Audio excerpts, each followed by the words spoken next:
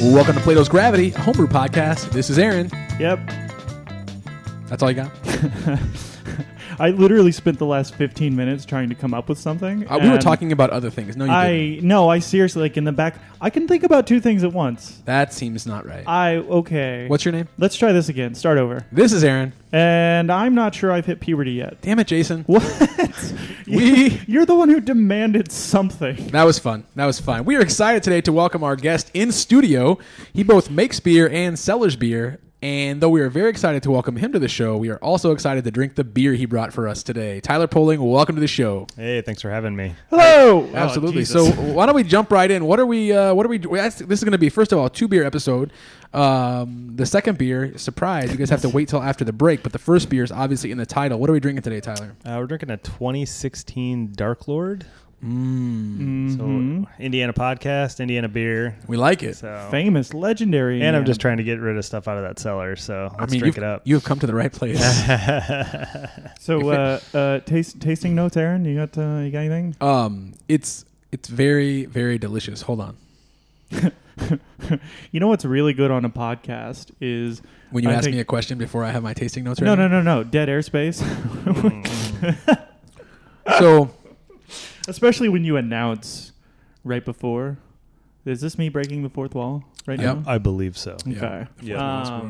So this tastes like everything. There's a lot going on in there. It's a big beer. It kind of has a little bit of like a milky character to it. Yeah, and we talked about the soy sauce a little bit earlier. That's kind of like a known characteristic in Dark Lord. Not in a bad way, but you kind of get that soy saucy flavor. A little saltiness, yeah. Yeah, almost like a slight under attenuation because you get all that super sweetness. Mm-hmm. You could make candy out of this. Oh, absolutely. But you could cover a stove and just let it dry. That's right. Yeah. If you cover a stove with Dark Lord, I will punch you in the face. It's this beer, I think, a lot of people know, but maybe not everyone knows, is not necessarily the easiest thing in the world to get your hands on in general, right? Right. Only made for the event for Dark Lord Day. Sold that one time. Yeah. A wonderful day of extravagant things. Sold that day. That's all you get. I think they save some back for the next year to they'll do like a vertical tasting. Yeah, a little bit, so you can get the previous years through the bottle pickup or whatever. But yeah, so just that one day and huge party. Nice. And metal bands, it has everything. That so you didn't trade for this. You went to Dark Lord. No, I went. Yeah. So we'd spoke previously about the story of how that came to be. So. How did this come to be? Yeah. I will preface it by saying I am not allowed to go back to Dark Lord Day for a little bit per my wife. So I was going to say, you're not allowed, they have a picture of you. No. There might be a picture of me out there somewhere that Munster somebody City Police. took. But, no, so it was my first one there. A few years ago with some buddies, got pretty into drinking barrel-aged beers and stuff like that. Was hot on that trend. And we were like, oh, we got to go Dark Lord. And my buddies goes every year. And so me and another friend jumped on and went. Well, previously, I think they've switched things up a little bit in the last couple of years. But previously, there's a huge line. Everybody bottle shares until you can get into the event. So you're drinking top tier beers from all over the country, world, whatever, because there's this big collection of people that come together. So we're in the line. We're drinking bottles. We brought a bunch of bottles. And by the time I hit the gate to get checked by the cops, I was already 3 sheets to the wind, just trying to find a porta potty to pee in. So, oh man, I know that feeling. Yeah, and every podcast, right? Looking for a porta potty in my house. No, just the real toilet. Right, and the weather was it was not good. It was in the 40s. It was raining. But we're having a good time. We're having all these good beers. Just drank tons of really good stuff, and so I got a little overexcited. And, the last thing I remember is I saw a beer in someone's backpack that I was like, oh, man, I really wanted to try that. So I pulled out a beer that I had from Dark Horse, one of their barrel-aged imperial stouts, Plead the Fifth. And it's a very dark themed. Yeah, beer. And said, oh, man, I'll trade you this if we can split that. So he's like, yeah, sure, we tried it. And lights out after that. And so I don't remember a whole lot after the rest of the day. I did end up getting an Uber later and getting back to the hotel and finding my friends because they left me there. You got your bottle of Dark Lord. Well, that's really exciting. So while this beer is from that year, I did not bring my bottles home. So I have a theory that they got stolen from me when I was in watching one of the shows, because that's a known thing too, which is very unfortunate that people kind of prey on people who are having a good time. They'll steal their bottles of beer because they'll resell them. So not to make it depressing, but yep. So I didn't come home with any bottles. But someone did end up getting me one because I felt bad, which they shouldn't have, because I'm an adult and I wasn't being an adult. We thank them now. Yeah, right. Thank you, you savior of ours. Yep. So we got the beer and have had it, been sitting on it for a while since that event, but I'll go back eventually once my wife trusts me again. Yeah. Well, maybe she could just go. Yeah, she doesn't like imperial stouts. That's why I have so much in this. Well, she's obviously not going to drink beer. She's going to Yeah, enforce decision making. Make sure that I'm being a grown up. I'm sure that's going to be super fun for her. Well, hold on. So what does she drink? First off, are you really into imperial stouts? Honestly, I was into it like as more of like a community thing. Like when I go to bottle shares and stuff, I really like to do it. But I think I've started to expand into all kinds of stuff now. Like we used to get together, a group of us, and do bottle shares together and try all this barrel aged stuff. And then you felt like, man, you drink 4 or 5 of these back to back, it's diminishing returns. You right. feel like, well, you kind of lose the character in the beer versus, hey, let's have a couple, IPAs, maybe a couple sours, and then do an imperial stout in there. And then you really get to appreciate that beer. When you're drinking so many, you're just like, that one tasted like the past 6 I just had. Tastes like wood. Tastes like wood. Yeah. Vanilla. Yep. So, for me, it's like I like to have them here and there. I'll drink them. The weather's starting to make that turn until it's like going to be 80 next week or whatever, and then it won't be. But it's starting to make the turn to where stouts become a little bit more approachable, and you don't feel like you want to go lay down for the rest of the day after you have one. In the middle of a festival celebrating beer. I don't know anybody who's done that. So you would keep these bottles and you would keep them in your basement so they were at the right temperature. Can you talk about cellaring beer? I do like to cellar the beer. I thought it was funny that we opened it, that I have a cellar. I have a shelf in my basement that keeps beer on it. So it sounds like I'm a fancy cellarman down there, but I cellar my. If your basement is a reasonably constant 60 degrees, that's it fancy. works really well. Part of the reason we moved to a new house last year is because really needed space to put the beer into. I'm really inspired by people who make house purchase decisions based on the beer. To be honest the beer with ability. The purchase of the house is because I had a sink in the garage, and I was like, oh man, this is a done deal. Oh man, yeah, that's fantastic. Yep. So no, I've had all these beers. I've been collecting them for a long time, and really the previous house we had didn't have a basement, so I was just keeping them in a fridge, and really wanted to just be able to save them and throw them down there and see how they turn over the course of time. And certainly they were drinking at 16. We've got I've got other beers all the way to 13. And after that, they start to, you don't really get that great a thing out of them, but wanted to see how stuff turned, and honestly got too much beer and couldn't drink it fast enough. So I was like, oh yeah, I'm cellaring this beer. I just can't keep up with it. So, but I've kind of hit a place now where I really just wanted to drink it. And, a lot of stuff's starting to hit that age where I haven't been keeping up as much with buying new beers. I have a lot of stuff that's just sitting like, well, this is going to start to fall off or it's going to get oxidized or whatever. So I need to start drinking it. And it's been fun. It's interesting to have beers that I can get right now, and then I can also drink, one from 14 or something, and just see what's the difference. Like Backwoods Bastard. Now you can get Backwoods Bastard every day of the year. Before that was a single release. They did it once a year. Is that so like my ex-stepfather? Yeah. You can just get him. Now we're gonna get into some real interesting stuff, huh? He's your ex-stepfather, so he was released to single, not a single release. That's right. Hey, I didn't realize this was a comedy podcast. I did. I don't know if you call that comedy. It's just really bad puns. So first of all, so neither one of you guys have had Dark Lord, correct? I have had Snark Lord, which is the clone. Okay. That's relatively popular to brew at the local homebrew shop. Great fermentations, some people. It's close to this. It's not as complex as this, and of course the ones I'm having aren't aged. Sure. So no, I've not had Dark Lord. It's tremendous. Yeah, it's like I said, it's a big beer. It's one of those ones where I think it bodes well to being shared. It's a lot to try to drink by yourself. It's the sweetness. Yeah, I don't know. Both the sweetness and a bomber of upwards of 14% beer. I don't know. That's a good idea. Right. It's yeah. I think we're all doing. So we split the bottle in threes, right? Into thirds. Into which threes. hold on, is this bottle a pint or more than a pint? This is 22 ounces. 22 ounces. And a pint is what, 16 ounces? Yeah. You were just in London, don't you know? Yeah. What the hell? Well, Jason? we did talk about schooners. Have you heard about schooners? Nope. You'll have to listen. Jason's to the podcast. really happy about schooners. Schooners are super. It's just a third of a pint. You can get Okay. most places in England. You can get a third of a pint, Okay. and you just order a schooner. It's the same price divided by 3. Do we call those like samplers here in the United States? Also sailboats. A sailboat, yes. Okay. A schooner is a sailboat, you idiot. Yeah, so Small Rats reference. yeah, the beer's fun.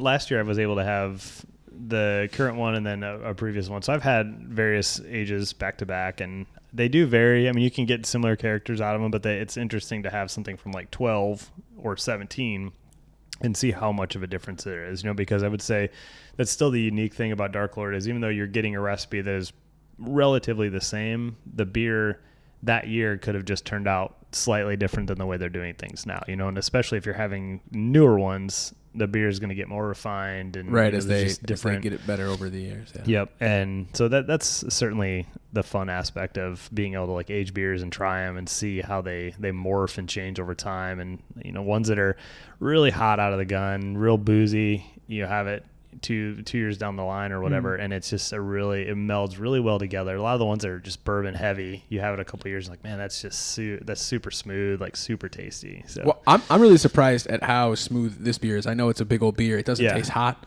No, it does taste excessively sweet. Oh yeah. I think they call it the diabetes beer because it's just like sugar bomb for sure. I am getting the shakes a little bit. So you mentioned before the show that you kind of stopped, or you mentioned just recently that you kind of stopped stocking up on new beers, and I feel bad because I feel like you're almost there at the party. Like it sucks to buy the beer and not be able to drink it for 4 years, but if you keep up, then you're always just going to have beer to drink. Yeah, so my wife's an accountant, so she controls what kind of fun things I get to do. Having 2 kids now, which we can, we talked about talking later. Adorable kids, by the way. At that point, I was kind of like, I had 2 hobbies. It was collecting beer and brewing beer. And my wife was like, hey, you're spending a lot of money on beer. Do you want to brew or do you want to collect beer? And I was like, yeah, I really want to brew. And the collecting thing, true, is just like, all these new beers are coming out. I really have just been wanting to try them and try them fresh. You're getting more and more information from breweries. They're like, hey, we barely just stuff for you. Like it's ready. You drink it now. Yeah. You know what I mean? And I don't think that diminishes people that still want to set that stuff back. But I'm also like, yeah, that is true. It's sat in a barrel. And certainly I'll still go and buy, like, say I'm getting KBS or whatever for that year. Sure. I'll drink one because I want to try it right then, and I usually set one back because I want to try a little bit later, but it's not this idea where I'm like hoarding as much beer as I used to, just because I'm spending money on the hobby that's more important to me, and I just want to have it now. I get tired of waiting for it. So do you ever like set back your own beer that you make? Yeah.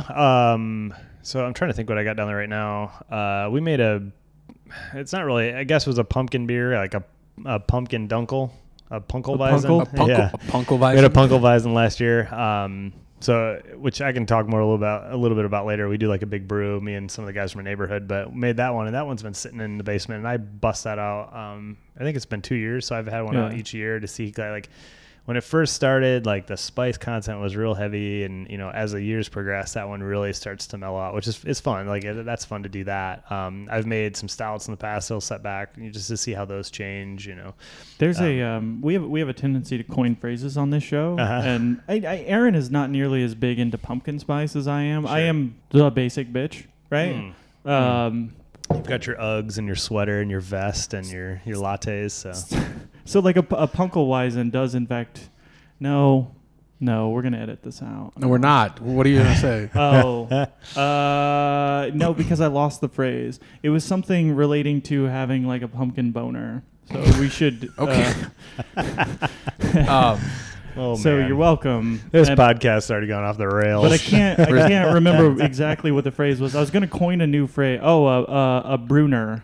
A Bruner. A Bruner? Yes, I have quite a Bruner for your Punkelweizen. Okay. I almost brought some of that. I thought about it, but good. The only issue is like I think we carved it up in bottles and was using my buddy's beer gun, and I think he crank the carb up a little bit. So those things are always, you never know what you're going to get. That's the thing about the beer gun is you like to keep carbonation in, you have to crank the carb up, but you can overdo it too easy. Oh yeah. Yeah. So we just got a counter pressure bottle filler. Right. And it's a pain in the ass to use, but once you get it dialed in, the results are consistent, which we like.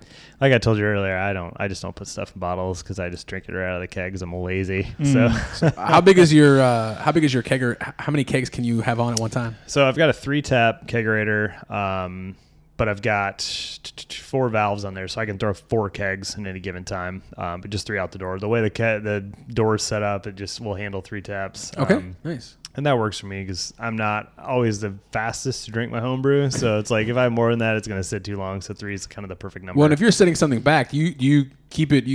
Do you age it carbed, or do you age it like in the corner in a keg? So I will usually just kind of put like a blanket of carbonation on top of the keg so it seals it, and then I'll throw it in the basement and just let it sit. Sweet. Yep. So it's not getting any kind of carb. It's just other than just that little bit, and then it just sits there and ages. So you're aging in keg? Yeah. I mean, depending on the beer, some we just set back and let it sit for a little while. I mean, I haven't done that very much. Yeah. I would say a lot of times I'll let it sit in the fermenter. Usually it's like post that, if I get the flavor and I'm not feeling it, I might set it back and let it sit in the basement in the keg. Because, it's airtight, it's sealed, it's clean, all those kind of things. So sweet. Yep. I don't know why that never occurred to me. You start fermenting in the kegs, man. That's something too. So. Well, we've talked about we've talked on the show about just going straight from the boil into a keg and letting it cool down overnight. Like keeping it sterile. We had a guy on that talked about that as a no cool method. Yeah. Yeah. It's like really big in Australia where you don't want to waste, anywhere where you don't want to waste water. You just, right. So they just pitch the next day? Is that the whole idea? Yeah. So it works really well in colder climates. So you rack to the keg. You get the oxygen out. Yep. And then you let it cool overnight. The interesting thing though, if you're going to do that, you have to oxygenate it before you put the yeast in, because if you purge all the oxygen out, it's not gonna you need that oxygen for your right. So he had an oxygen tank. So after he cooled it, he would add the oxygen back in. Okay.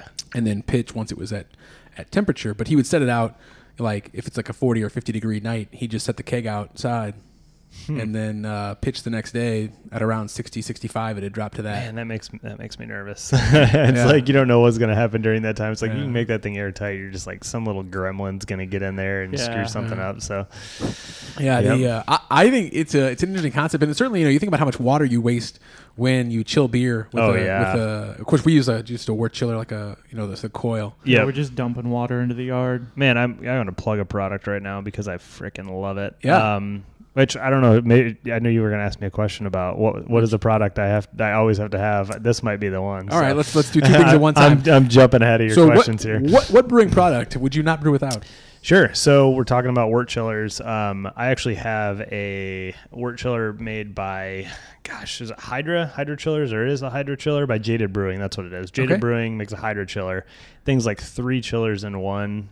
You should look the picture up on the internet and you get an idea of what that looks like. Check the shotes. Check the shotes. We'll let you know. I'm not kidding you. So my buddy got one first, and he was talking it up. He's like, man, this can bring 5 gallons of wort down to temp in 5 minutes. And I'm like, that's not freaking possible. Oh, Jesus. Yeah. So he says it brings it down about 5 minutes. So we're brewing a beer, and he busts that thing out and tries it. No joke. You can literally watch the temperature gauge drop. How quick that is going. So when I'm brewing, everything for me is about speed. Having kids, I want to be able to brew a good beer, but I want to be able to do it in an efficient amount of time. And being able to chill the wort, and I'm not kidding you, 5 minutes or less is absolutely incredible. So I'm looking at a picture of it right now, and it's what's on the internet is this just monstrosity of quills. Fuckload of copper. It's a fuckload of copper, and it's 2. So I mean, are you using the small? So there's a little one that looks like my wort chiller. Mm-hmm. And then there's the big monstrosity of copper. The one that I have looks like it's got 3 chillers feeding into both of the in and out lines. Yeah. So the big guy, it's a Hydra. That's crazy. Yeah, so that thing's awesome. And those, I'm not sure if it's multiple people or if it's just a single guy working out of his house, but last winter I left it in the garage. So that thing can take a ton of water in there, but because there's so much copper, a lot of water gets stuck in there. So it's kind of a labor of love to get it all out. Well, I had left it in the garage, and we had a pretty cold day. And I just happened to check it, and it burst one of the connections on there. So, of course, I'm like in a dark place. Hello, but knowing that, like, darkness, hey, I can get it back to these guys. They can probably weld it for me and figure out what the cost is going to be. Sent them some photos, said, hey, here's what happened. I left it outside, blah, blah, blah. Guy's like, hey, just send it to me. And I did. And no joke, I sent it to him. 2 days later, it was back, fixed, free. Wow, that's awesome. So I am like super solid, and their product is amazing. So I have no affiliation with Jaded Brewing. I'm just plugging them because I think they're great. So yeah, and at $160, I mean, that's like what? That's for like a small wort chiller is maybe half that ish. I mean, you can get like a 25-foot wort chiller for like $60, but it does take forever. And one of the problems in Indiana and in lots of other areas is it's a 90-degree summer day. The groundwater is not that cool. Right. Like Jason and I have 2 of the cheap wort chillers. We put one of them in a bucket of ice and one of them in the beer, and it still takes like 15 minutes to get down. Right. Yeah. I mean, with this thing, like I said, I can drop a 5-gallon batch in about 5 minutes. And at times, like if you're brewing in the fall, like we start brewing right now, and the groundwater's cold enough, it'll actually bring the temp down too low because it keeps going and getting it going. But yeah, I really love it. It's been a great addition to the brew process. Everything else is pretty standard. I haven't really changed a whole lot, but again, it gets back to efficiency for me. Okay, what can I cut time down with? Yeah. And that certainly has been a huge benefit. So. Yeah. Plus, like the faster you get it down, the less likely it is to get infected, right? And you're wasting theoretically, even though it holds so much water, the fact that it takes less time, right? You're wasting a lot less water. Right.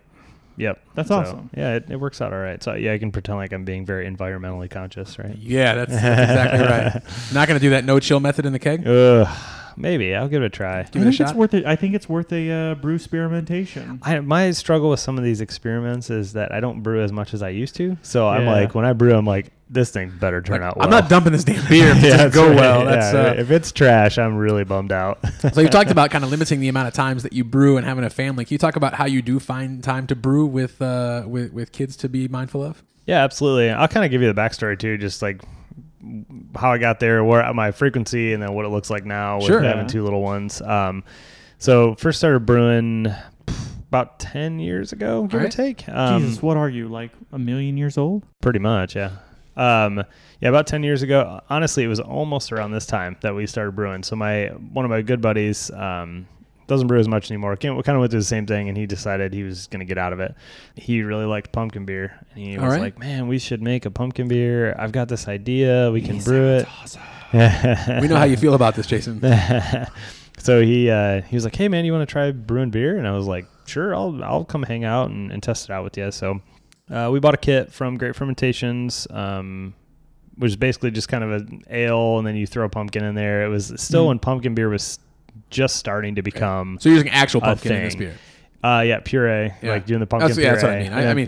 The grown spices. So one of the new fads is to make a pumpkin beer with no pumpkin, just spices. Just the spices, So, we threw the puree in the mash. I guess the mash, we were putting it in, we were just doing like the traditional brew in a bag method or whatever. Doing like the tea bag? Excuse me. Extract. Yeah. I'm like, it's been so long since I've I don't know the words. I forgot or not to use this. They don't sparge. I don't know the words. Yeah. What does this mean? No, so we were doing extract, and then you just have your little grain bag that you throw in there. So we threw pumpkin in and did that. And I'm sure we did absolutely everything wrong. Back then I didn't know why hops went in at what time. I didn't know what the purpose was. I didn't understand any of that stuff. We were just like, hey, we're making beer and this is awesome. We totally had a boil over on the stove. Like, just everything you could do wrong. Definitely did that day. But the beer was drinkable, and if I could go back and tell you what it tastes like, it was like Miller Lite with pumpkin in it. They might try to make that. I know, right? They might try to do that. They might steal that one. It was drinkable, and it wasn't terrible.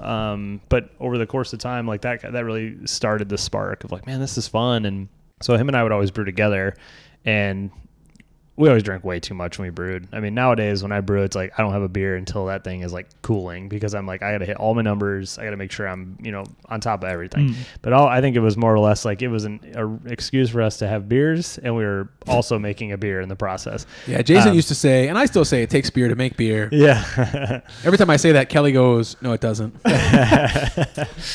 You can make a beer. I don't know how great it's going to turn out. I think as we brewed together, we delay the onset of beer drinking until until at least the boil. Yeah, so I mean, it depends on if you get buddies around. It's like once you know you've kind of hit your numbers. But again, I was like, you want to hit your hop schedule. You want to make sure everything's good, and so I'm pretty critical about trying to keep that towards the end. So it's a nice reward for doing the thing correctly. Absolutely. And so I was brewing, and eventually we had moved to a kegerator, so he had the kegerator. We were brewing beer together, and then he's like, "Oh, you just come over and get growlers whenever you want." And I was like, "I don't want to drive to your house." Eventually, I was like, "I'm going to make my own. I'm going to start brewing on my own," and so I did. And that kind of sparked the interest to really take off from there. So having the kegerator, moved to doing all grain. Okay. I built a kind of a gravity flow step system, so I can do a cooler up top for the sparge water, the cooler for the mash, and then the kettle at the bottom being heated up and stuff. And really just kind of got into it, took off from there. And the interest has certainly ebbed and flowed as kids come along, whatever.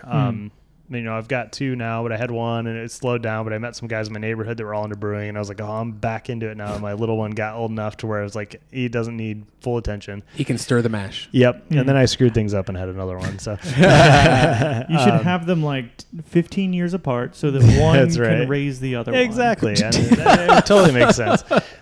So this past year, so our little guy just turned 1 this past weekend, and that's awesome. Was starting to get back to the spot where I can brew, and he's doesn't need quite as much full attention from us. But I was saying to Jason before, I'm on my brew-batical right now, where I'm haven't been brewing a whole lot, but looking to get back into it. I think this next weekend to finally make something, and I'm hopefully going to make this elusive porter that was the only beer I've ever had go bad. So I'm going to try it again. You're going to try it again. Yep. I like the name elusive porter. I think that might be the name. I've actually got into this trend now. So my older child will go to daycare and he'll draw pictures, and they ask him describe the picture for us. And he comes up with the most ridiculous names for it. And I'm like, okay, that's how I'm going to name my beers. I believe the last beer I made was Red Umbrella Fancy. So nice. What was in a Red Umbrella Fancy? I want to know. It ended up just being an IPA, but I love the name so much that I was just like, that's what I'm going to call it. So yeah, I'm kind of showing pictures of my kid from his birthday yesterday. That child hates cake. It's pretty adorable. So yeah, I'm getting off on a tangent or whatever, but yeah, just over the course of time, developed the interest, started building the process, kind of got into a community. I'm not part of a brew club or anything like that, other than I've got a couple buddies from my neighborhood who really enjoy doing it. And that's been really interesting to sit down with them, kind of get their feedback, get their ideas, and it sparks interest for me. So I can't really commit the time to be part of a brew club, but I've got friends that are really great brewers, and, they bring the interest up a lot of pushing what we're doing, changing the way I'm doing stuff. One of the guys is actually opening a brewery in Noblesville.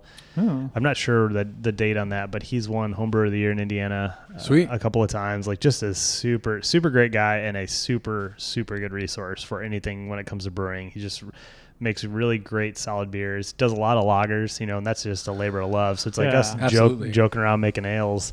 Making a lager is just a really, really cool process. So you can translate a lot of what he's doing back to watching temperatures and that kind of stuff. So, have you done any lager brewing yourself? I have not. That's the next thing I want to do. So we had moved into a new house a year ago, and there's a refrigerator in there that doesn't have kegs in it, and it's not our fridge for food. So we have a third fridge, and I'm like, man, I can start freaking lagering beers now, because I've been temp controlling all my stuff with the ales I've been making, which has been really, really great. Just seen a huge uptick in how well the beers are turning out under temp control, and so I'm like, man, I really want to take a lager on now.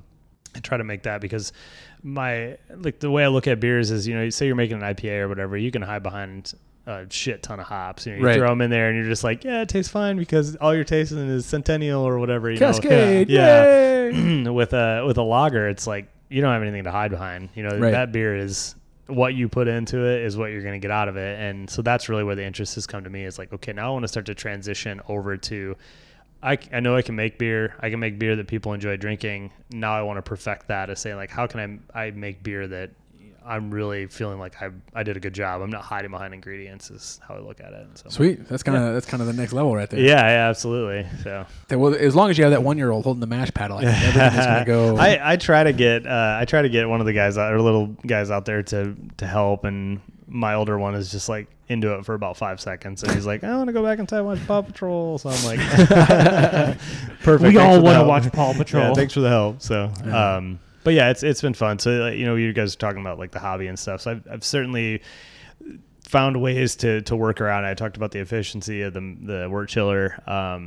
What I end up doing on days when I brew is I get up at like 5 o'clock in the morning on a Saturday, and I try to knock out a brew day by 11 or noon. All right. So nice. I'm like, I'm not leaving my wife with the burden of watching the kids all day while I'm out there drinking beers and daddy's working in the garage. It's probably also much better to not drink until knockout when you start at 5 a.m. Yeah. I really crack one open right at 5 a.m. Just start the day off right. Come on. Yeah. So that helps me like stay real dialed in, watch all my numbers, stress about pH like anybody does, and try to get the beer made so I can still kind of have the rest of the day to hang out with the family. And so what's your approach in pH? Because Jason and I just started messing with pH, and my approach right now, because I'm cheap above all else, is to use Beersmith 3's pH calculator. I bought some water salts. Yep. We estimate, and then I have like a trust method. Okay. Like I trust Beersmith. Do you measure the pH? I do. So I used to use this really crappy like Chinese pH meter, and I felt like that thing was always wrong. I mean, early on I was You know what they call that pH meter in China? a pH meter. Damn right. I was afraid that could have gone. Oh man, I was like in some other direction. No, so I used to use a really just not a very good one, and early on I didn't care. I didn't. Right. I was very much just like, oh, the beer tastes fine. I don't care about all these chemistry and pH and blah blah blah blah blah. Over the course of time, like I said, the as the frequency goes down, like the quality goes up for me. It's like if I'm going to brew a beer, I want this thing to be the best that I can make. Yeah. So started getting into pH, bought a better meter, and really I check the ranges on what I'm trying to work with and just make sure I'm staying in that kind of 5.2. I mean, you can really range up from what I've read. I mean, I don't take it for law, but like up to like 5.6. Right. You're in that range. You're pretty good. So I just try to make sure that I'm sticking to that and looking how things are going. From the water perspective, I've started to build a little bit. I always use just straight RO when I'm doing it. Sure. I can work on it from there, and then I'll add some salt additions and stuff depending on what I'm making. But that's kind of the next. Like using your home system reverse osmosis, or like buying. No, I buy it from like Aqua Systems or whatever that you can buy water from. Yeah. So I'll go buy a couple things there and then throw salts in when I'm doing the boil. Mm-hmm. The guy I mentioned before that's really has won awards and stuff, like he's huge into water profiles, and I've started to kind of make that the next frontier for me. So I talked about lagers, but also wanting to get better about the salt additions and building the water profile for the beer that I'm making. That's a tricky one because you're getting into adding acids and all these different kind of things that you're tweaking on the water.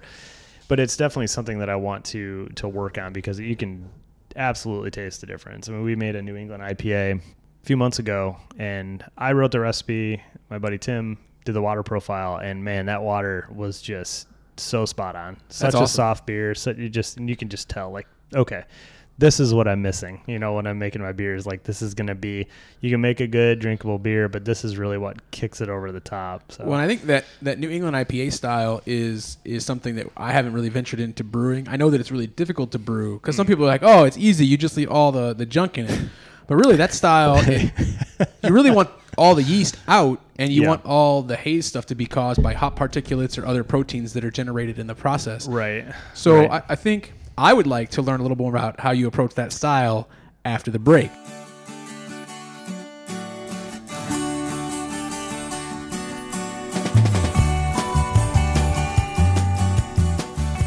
There was a thing where I wanted to, like, over time keep trolling Will Wheaton until, like, I wanted to keep treating him like he was my arch nemesis until he actually would, like, respond and, like, somehow become my arch nemesis. I'm sure you're the first person to think about that. You wanted to be Sheldon Cooper? Apparently, yeah. I wanted to be like a tall, thin, autistic man from the South. All I've ever wanted. All right, we're gonna welcome back to the show. Before we hop into that promised talk about the New England IPA, Is that a bunny pun? It's It's not a pun at all. It's a but Jay if Barzik if reference. it's anything, it's a hop pun. Ooh. But I guess if it's really about Oh. hops, that's not a pun at all. Like I said earlier, are you sure this isn't a comedy podcast? It's not a comedy Yo. podcast. All right. Thank you for calling all of our bad puns comedy. Yeah. It makes me feel kind of special and warm inside. Or that's Yeah. the beer we're drinking. It could be Speaking of that. the beer, we're having this is the second time we've had 2 beers on the show. I'm a big fan of 2 beers on the show. We are drinking from Stone the W00tStout. Can you talk That's about Woot with 2 zeros, by the way. It is Woot with 2 zeros. Yeah. Correct. So this one is not a super rare beer as much anymore. You can get it pretty easily when it comes out each year. This is a 2016, so I want to say 2016. It was either 2016 they were doing wide release, but it's a fun one. It's made by Will Wheaton, Greg Cook or Cock or however you pronounce his last name, and Drew Curtis. 3 guys that are obviously Greg is from Stone, Will of various things, and then Drew Curtis I believe is from Fark.com. Correct me if I'm wrong. So just a collection of people who make a beer, a little collaboration that comes out each year. It's super solid stout. It's got some cool stuff going on it, like pecans and various things. I know they've barrel aged portions of it over the past, just they changed up a little bit each year, but thought it'd be a fun one to bring in. Again, it's been sitting on the shelf, and it's cool to try this stuff and see what it's like. Having it a few years after it's been brewed. So, yeah. Yeah, I think it's interesting. You definitely have, you can definitely taste the wood on it a little bit. Yeah. That's what she said. It's definitely less sweet than Dark Lord. Yeah, so this is an ale brewed with pecans, wheat, and rye, and 1 quarter aged in bourbon barrels. So they age just a portion of it and then mix it back into the beer. I definitely get the booze on this. Like, it's, for me, it's boozy. And that's a plus in my book. The difference between the W00tStout and Dark Lord, I don't think we talked about it before. Dark Lord's not barrel aged. That is just a straight up big ass beer. Oh. Right. Yep. So they do variations of it or variants that are barrel aged of Dark Lord, but this one is just like big out of the gun. Just right out of the stainless steel. Yeah. So this came out, like, this beer had already been sitting around for a while by the time it was bottled. Correct. Yeah. What we talked about before, we're like, hey, They barrel aged it for you. aged it for me. Yeah. Yeah.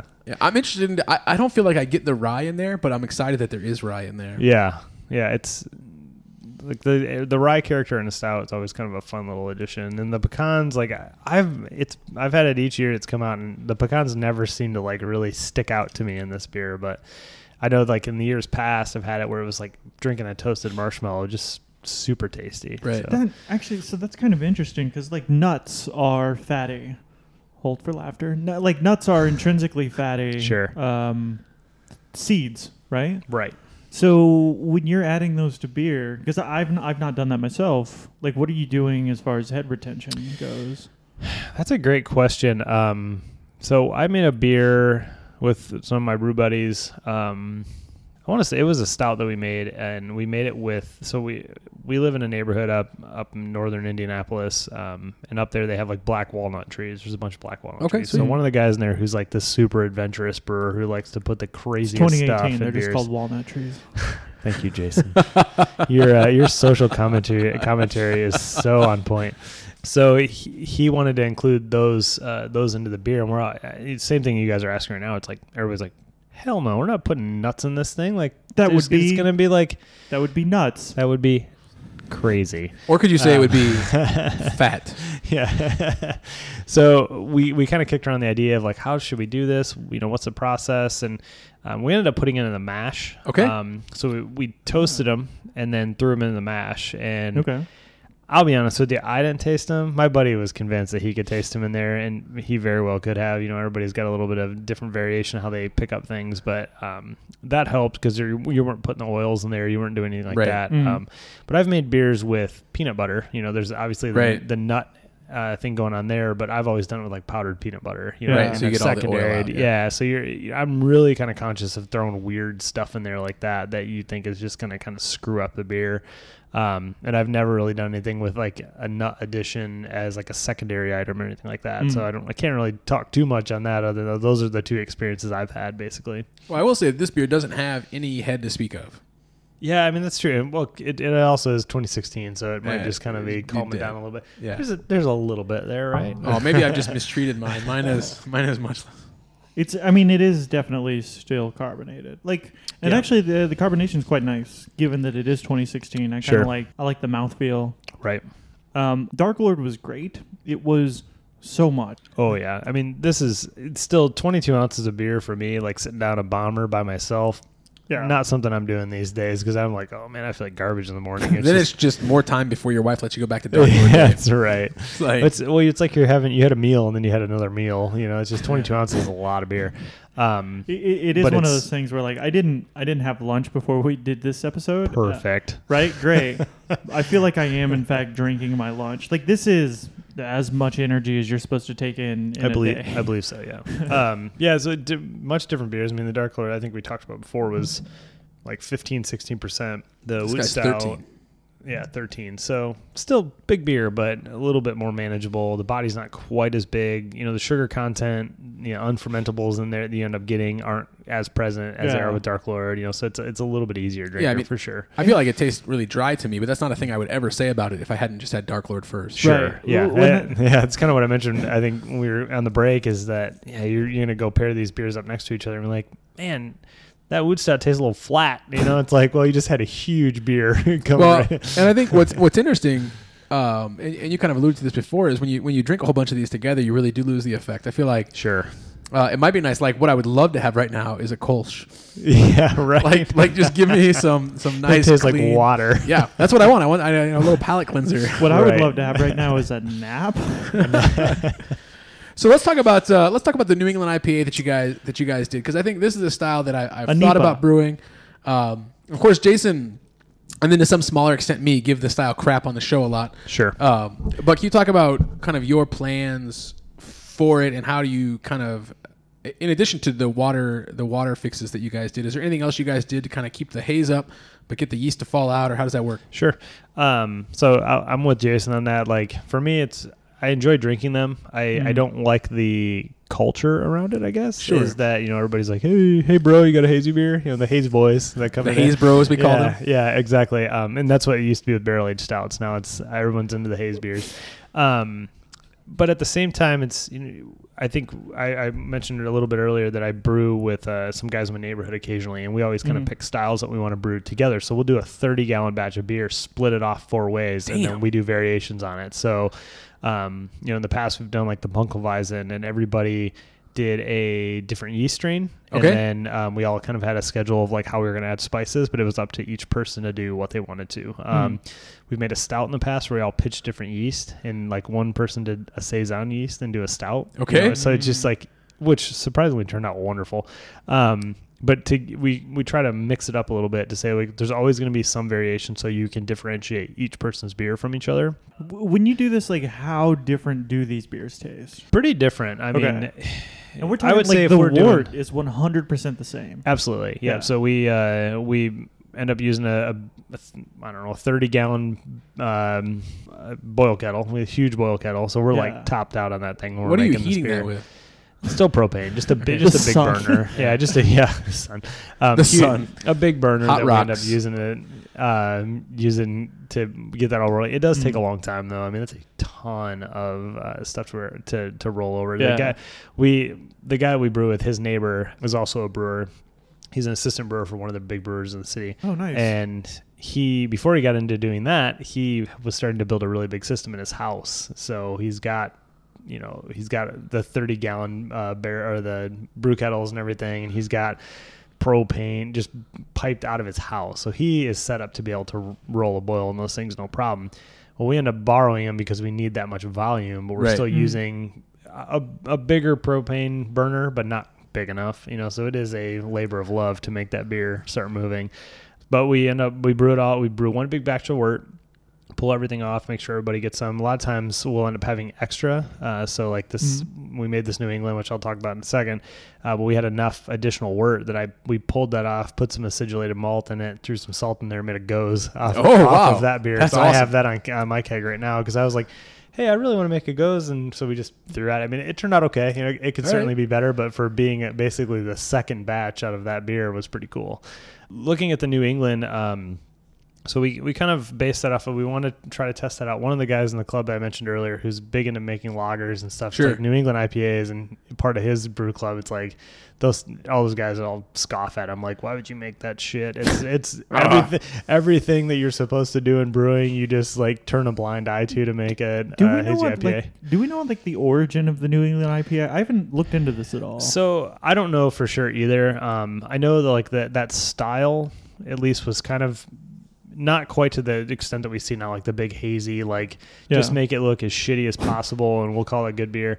But that's my usual like way of trying to that's my attractive. benchmark for beer. I know like the Alchemist that makes like Heady Topper, those kind of beers. Yeah.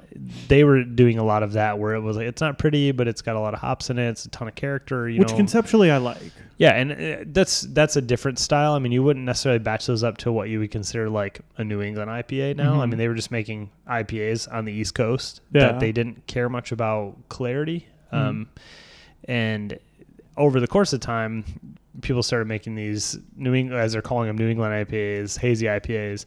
And again, I don't know for certain, but it seems like when you make the beer, what happened is someone screwed something up and they're like, man, that tastes pretty good. I'm going to stick with that. I'm going to start making that. Yeah.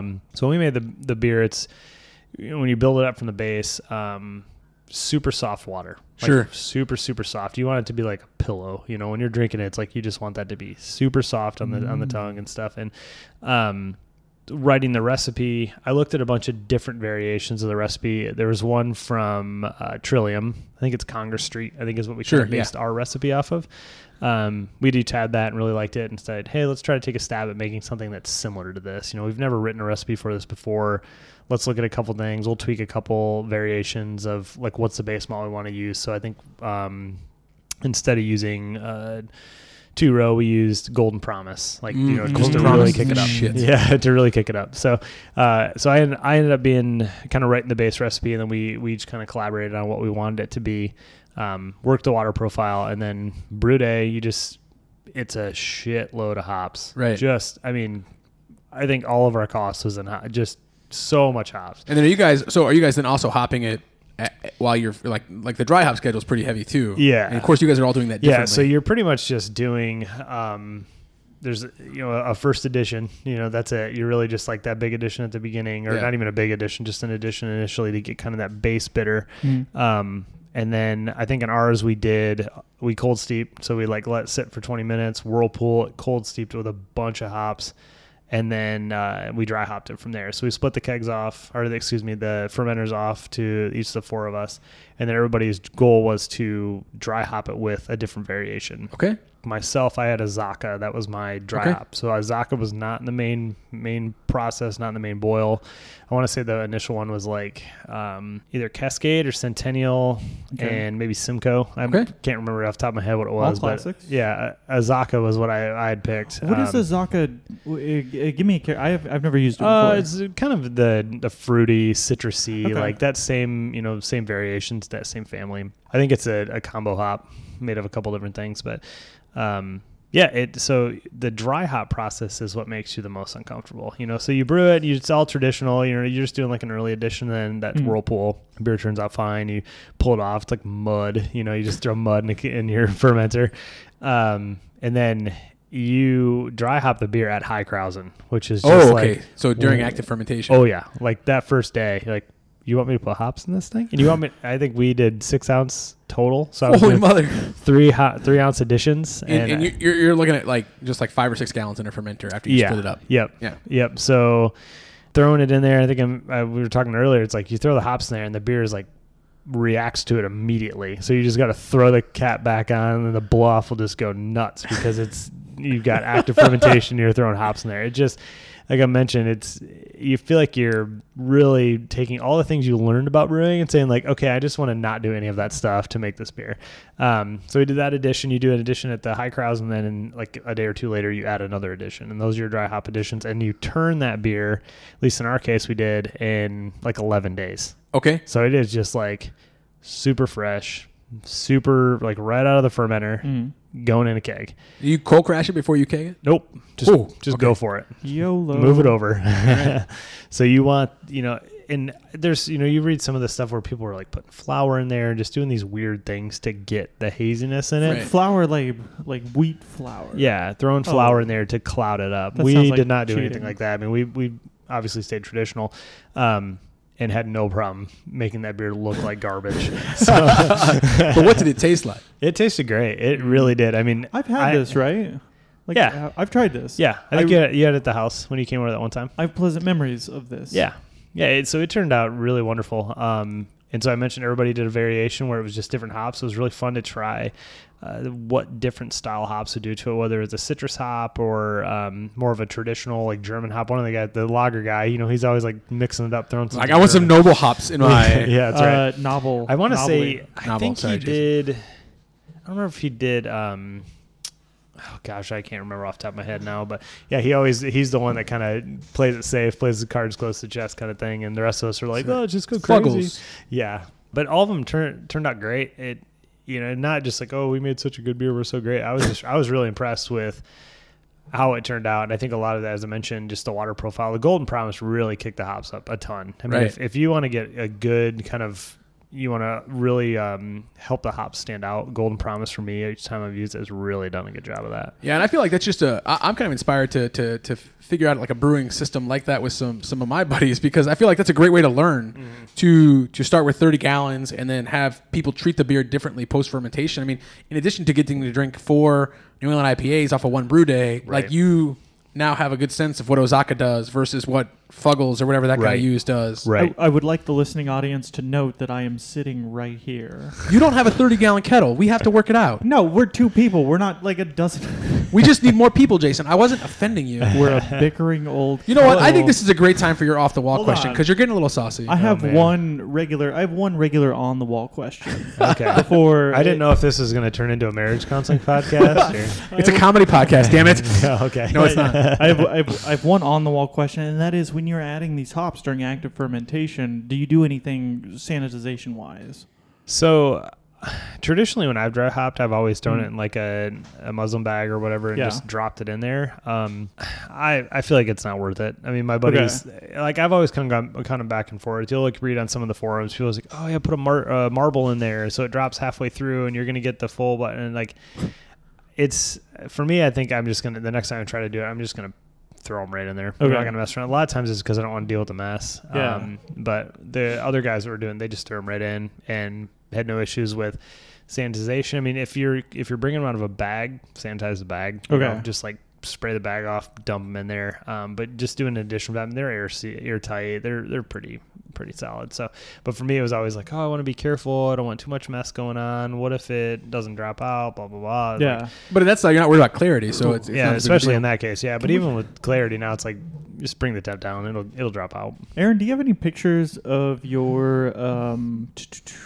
cereal beer, your Cinnamon Toast Crunch beer? Yeah, I do. Yeah, you mean to put them in the shotes? Yeah, put them in the shotes. shotes. I just want to show like how crazy messy a beer can look while it's in the Yeah, process. the Cinnamon Toast Crunch beer looked like shit, so we'll put that in the shotes. But right as we talk about that, Jason, I think off the wall. Ready, set, go. Okay, my first off the wall. Well, I had to, and then you fed me so many high alcohol beers.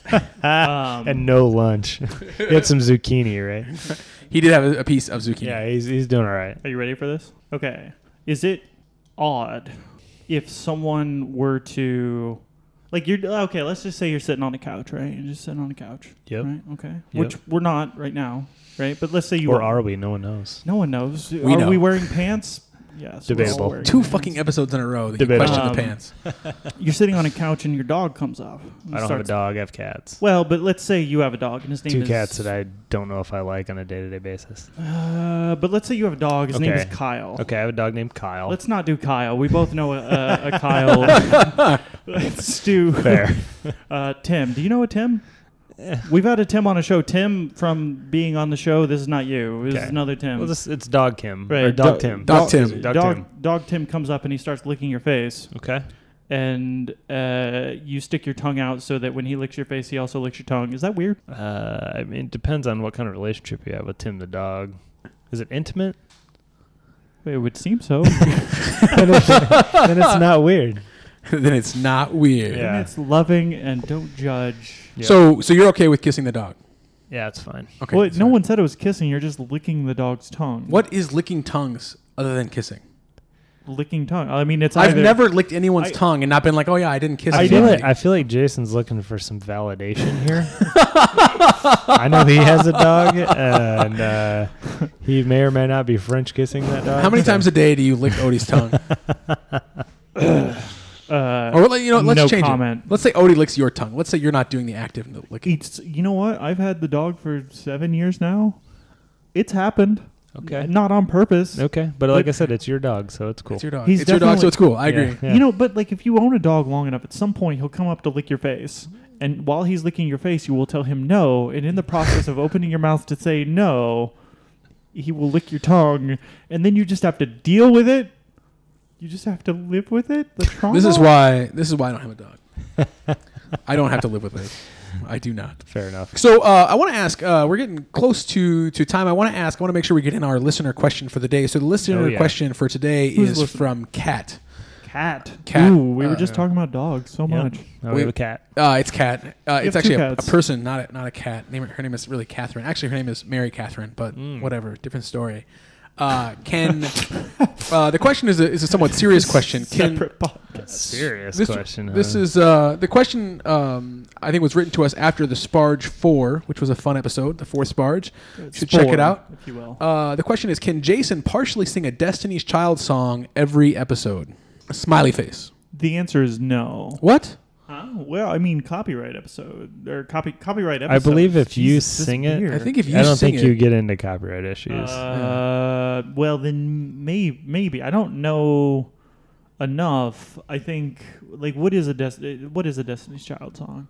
Like, you want the song, or are you just asking in general? What is a Destiny's Child song? I think they have more than one song. They do. I don't get the musical references in the show. They do. Does anyone remember what song? Aaron, do you remember what song I partially sang on that episode? I believe you said Survivor before we started. But there's no guarantee that that's it.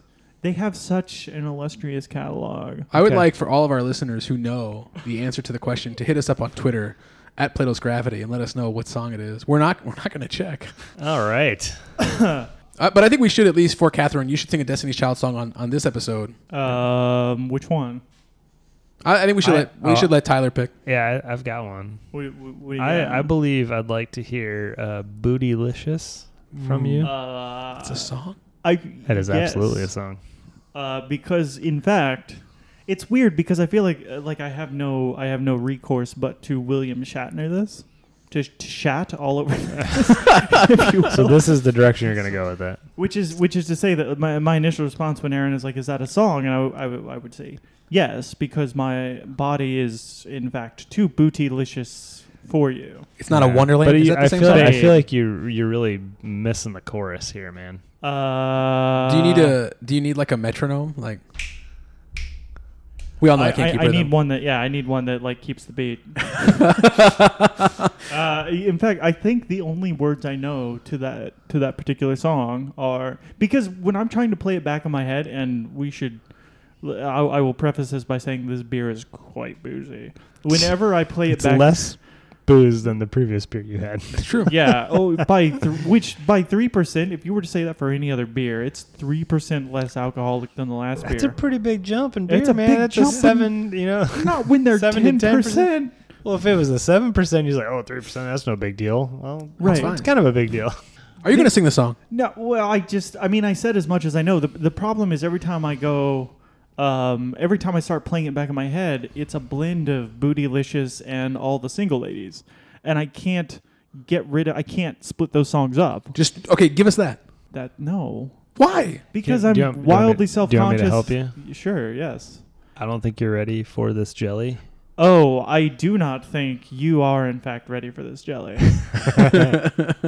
And why would that be? Because I would assume it's because my body is in fact it's an excessive amount of butt I believe the term you're looking for is bootylicious. Well then, of the deliciousness of the boot, I have an excessive amount. Okay. All right. You're welcome. I wanna thank Catherine for what will go down as the I want some Catherine, adjective. Yep. It's a superlative adjective that describes this segment. You can actually watch the listenership drop during the streaming of this. in real time. If this was live. These people. Oh God. Oh no. Like, we'll see you guys next week, maybe. But Tyler, before we wrap up, we're coming up on time. I think you're brewing. We're always existing in time. This beer, man. Damn it, Jason. We got to give you less beer. So, I think your journey through brewing kind of follows a lot. You started with extract. You got into with a bunch of guys. You kind of ramped up. Yep. You're now measuring pH and all that stuff. So, if you were a new brewer, no, that's not the question I want to ask. If you wanted to give advice to a new brewer, like, If what would you you were say? a woman, Damn it, Jason. So if you're someone who's listening to this show and you're like, you know what, I haven't brewed beer. I've only brewed a couple beers. Like, give them some advice to kind of keep them moving forward to make great beer. Sure. Anybody that ever asked me about getting into the hobby, I know there's like have a homebrew, whatever. Relax, have a homebrew. That Thanks, thing. Charlie. Yeah. That's certainly a great method to follow. But the most important thing I tell people is like, just keep your stuff clean. Like that's the biggest thing to do with a podcast, and I have failed horribly. Keep the E for explicit off your podcast, and keep. This is an explicit podcast, and keep your equipment clean. Yeah, I mean, I think that can be a very discouraging thing for individuals. Like if you brew a beer and it goes bad, right? You're just gonna be like, man, I don't know what I did wrong. Like I don't want to make a batch again and screw it up. You get really gun shy about it.